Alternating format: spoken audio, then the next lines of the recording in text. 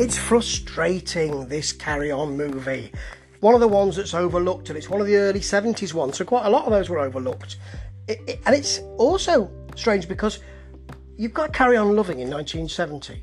This is 1971, but just before this movie, you've got one of the ones that people still rather like, Carry On Henry. And so you'll know that the film I'm talking about is Carry On at Your Convenience. And the reason why it's frustrating is because I think it could be a really good movie. Half of it is going somewhere good, and then they either lose, they haven't got enough material, or they don't have the balls to continue because they think it's getting a bit serious, this. You'll know the story, I feel sure.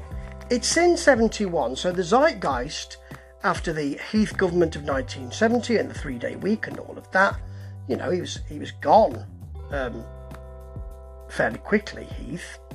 Didn't serve his full term. And the feeling was that because we had the 3-day week, because the energy unions were, like the TNG, were striking. And he couldn't get them to agree, as Tories often can't. So the basic plot of this film is set in a toilet factory, of course it is. This is Carry On we're talking about, run by W.C. Boggs, played by Kenneth Williams, and his son is Lewis Boggs, W.C. Lewis, played by the sort of misfiring Richard O'Callaghan, who we've seen in Carry On Loving first, and now he's playing a sort of son playboy type. Get with it, Daddy-O kind of thing. Doesn't really work for him. They are producing, well, they're struggling to keep production up, but that's very difficult because there is a sort of, I suppose now we'd call him militant, wouldn't we? Shop steward in there called Vic Spanner, played by Kenneth Cope, who is... The workforce know that he has their best interests at heart, but they also know that he's a bit of a dick who is jumped up, and really they would rather he didn't do it. He has Bernard Bresslaw as Bernie Hulk, by his side as kind of muscle, and they are always looking for a reason to strike. And they get that reason when an order comes in from a Saudi Arabian family or something like that who want B-days. And they've never made them before. So what they want is the foreman, the works foreman, who is Sid James, or Sid Plummer, who is desperate not to be called management. He is really well liked, and he is the kind of lubrication between workforce and management. So he suggests that they should have a dual fitting. You know, so there should be 2 taps.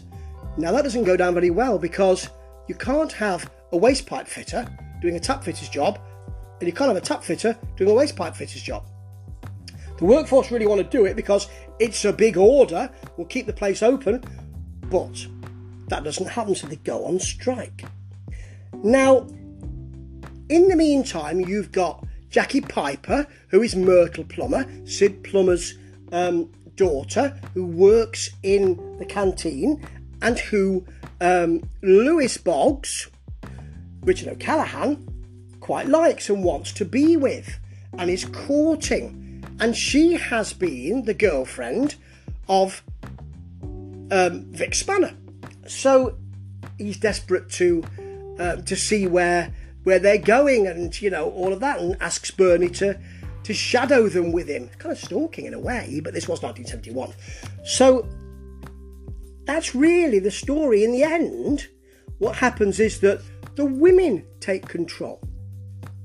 The mothers of those striking workers take control, including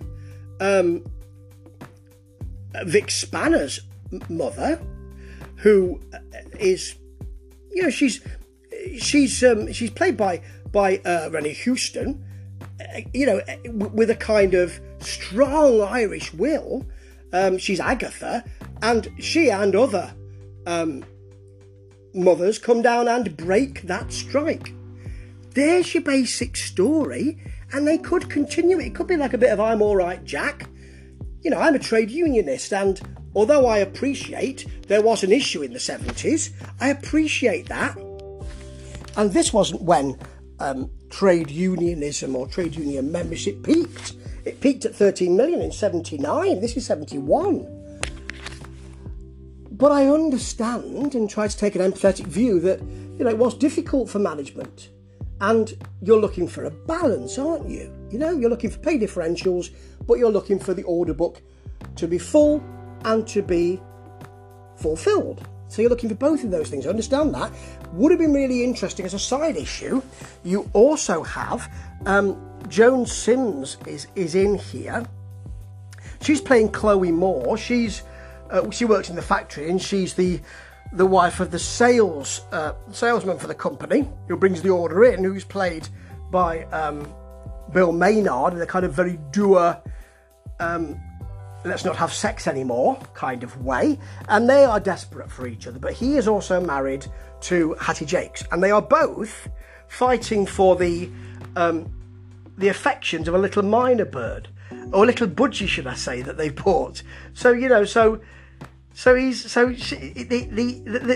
extraordinary thing is that while they're talking, he likes a bit of a bet on the GGs. He hasn't been doing so well. And while they're talking through the runners, the budgerigar squeaks at a certain, or chirps, or squawks. Chirps is the word I'm looking for, isn't it? At a certain name. And it was the winner from last week. They tried again, it's the winner. And he puts money on those bets that the bird, who's called Cleopatra, has chirped at, and wins a load of money, which he then puts back into the firm. Because he's straddling management and workforce. And actually, he does want to straddle Chloe Moore, but he can't. And in the second half of the film, they just decide to do something else. And I think they lose their bottle. And I think they think, well, let's just make it into a carry-on film, because when will management and workforce get together on the works outing? So let's have them going to the seaside, and let's have them all engaging in various, funny turns, like Sid James pretending to be a clairvoyant, and, W.C. Boggs having his fortune read and all that, and they're all, they're they're at the fun fair and all of that, and yeah. So the second half of the film means very little, to be honest. It all culminates with the strike being broken, of course, but most of that second half is just them getting together to have a time out, a time away, and then coming back, and the same situation is carrying on at the works. It's not full of gags, this, and there is a view that because of the kind of Sid James lecherousness, in Carry On Henry, which came out early in the same year, and people were a bit concerned about that in reviews and the like. He's more of a kind of father figure in this, which he is, which is the kind of father figure that he played in Bless This House, a very successful sitcom that he led, of course. So although he comes back, and they have he and Joan Sims, who can both work very well, have a sort of I wish it wasn't like this. I wish we were together. They live next to each other, and I really want to. I just want you to know that I really want to, but we can't, can we? There is a lovely moment about if only it could be different, That's very sweet. And you've got people like Patsy Rowlands as Miss Withering, who tests out the toilets. Can I get up now, please? That's really lovely.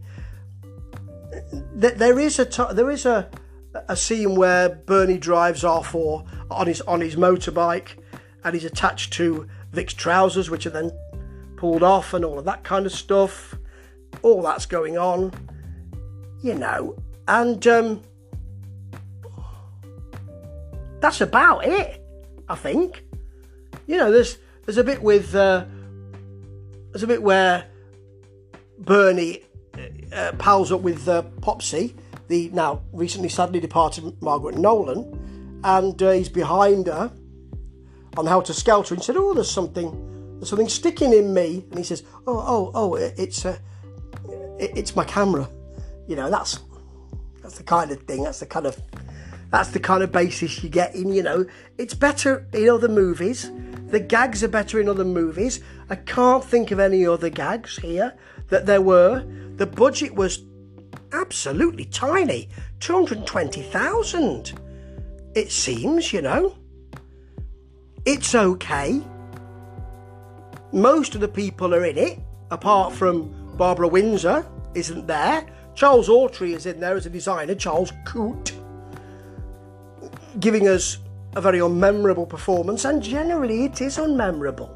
And Kenneth Cope will do better in Carry On Matron as a more sympathetic character, but here, as the kind of bolshy shop steward, he just seems like he's doing far too much. And although I understand this is a Carry On film, you really have to have some grounding in some kind of reality. So I'm afraid it's a 4 out of 5 because, as I say, you can't really do too much wrong with those characters.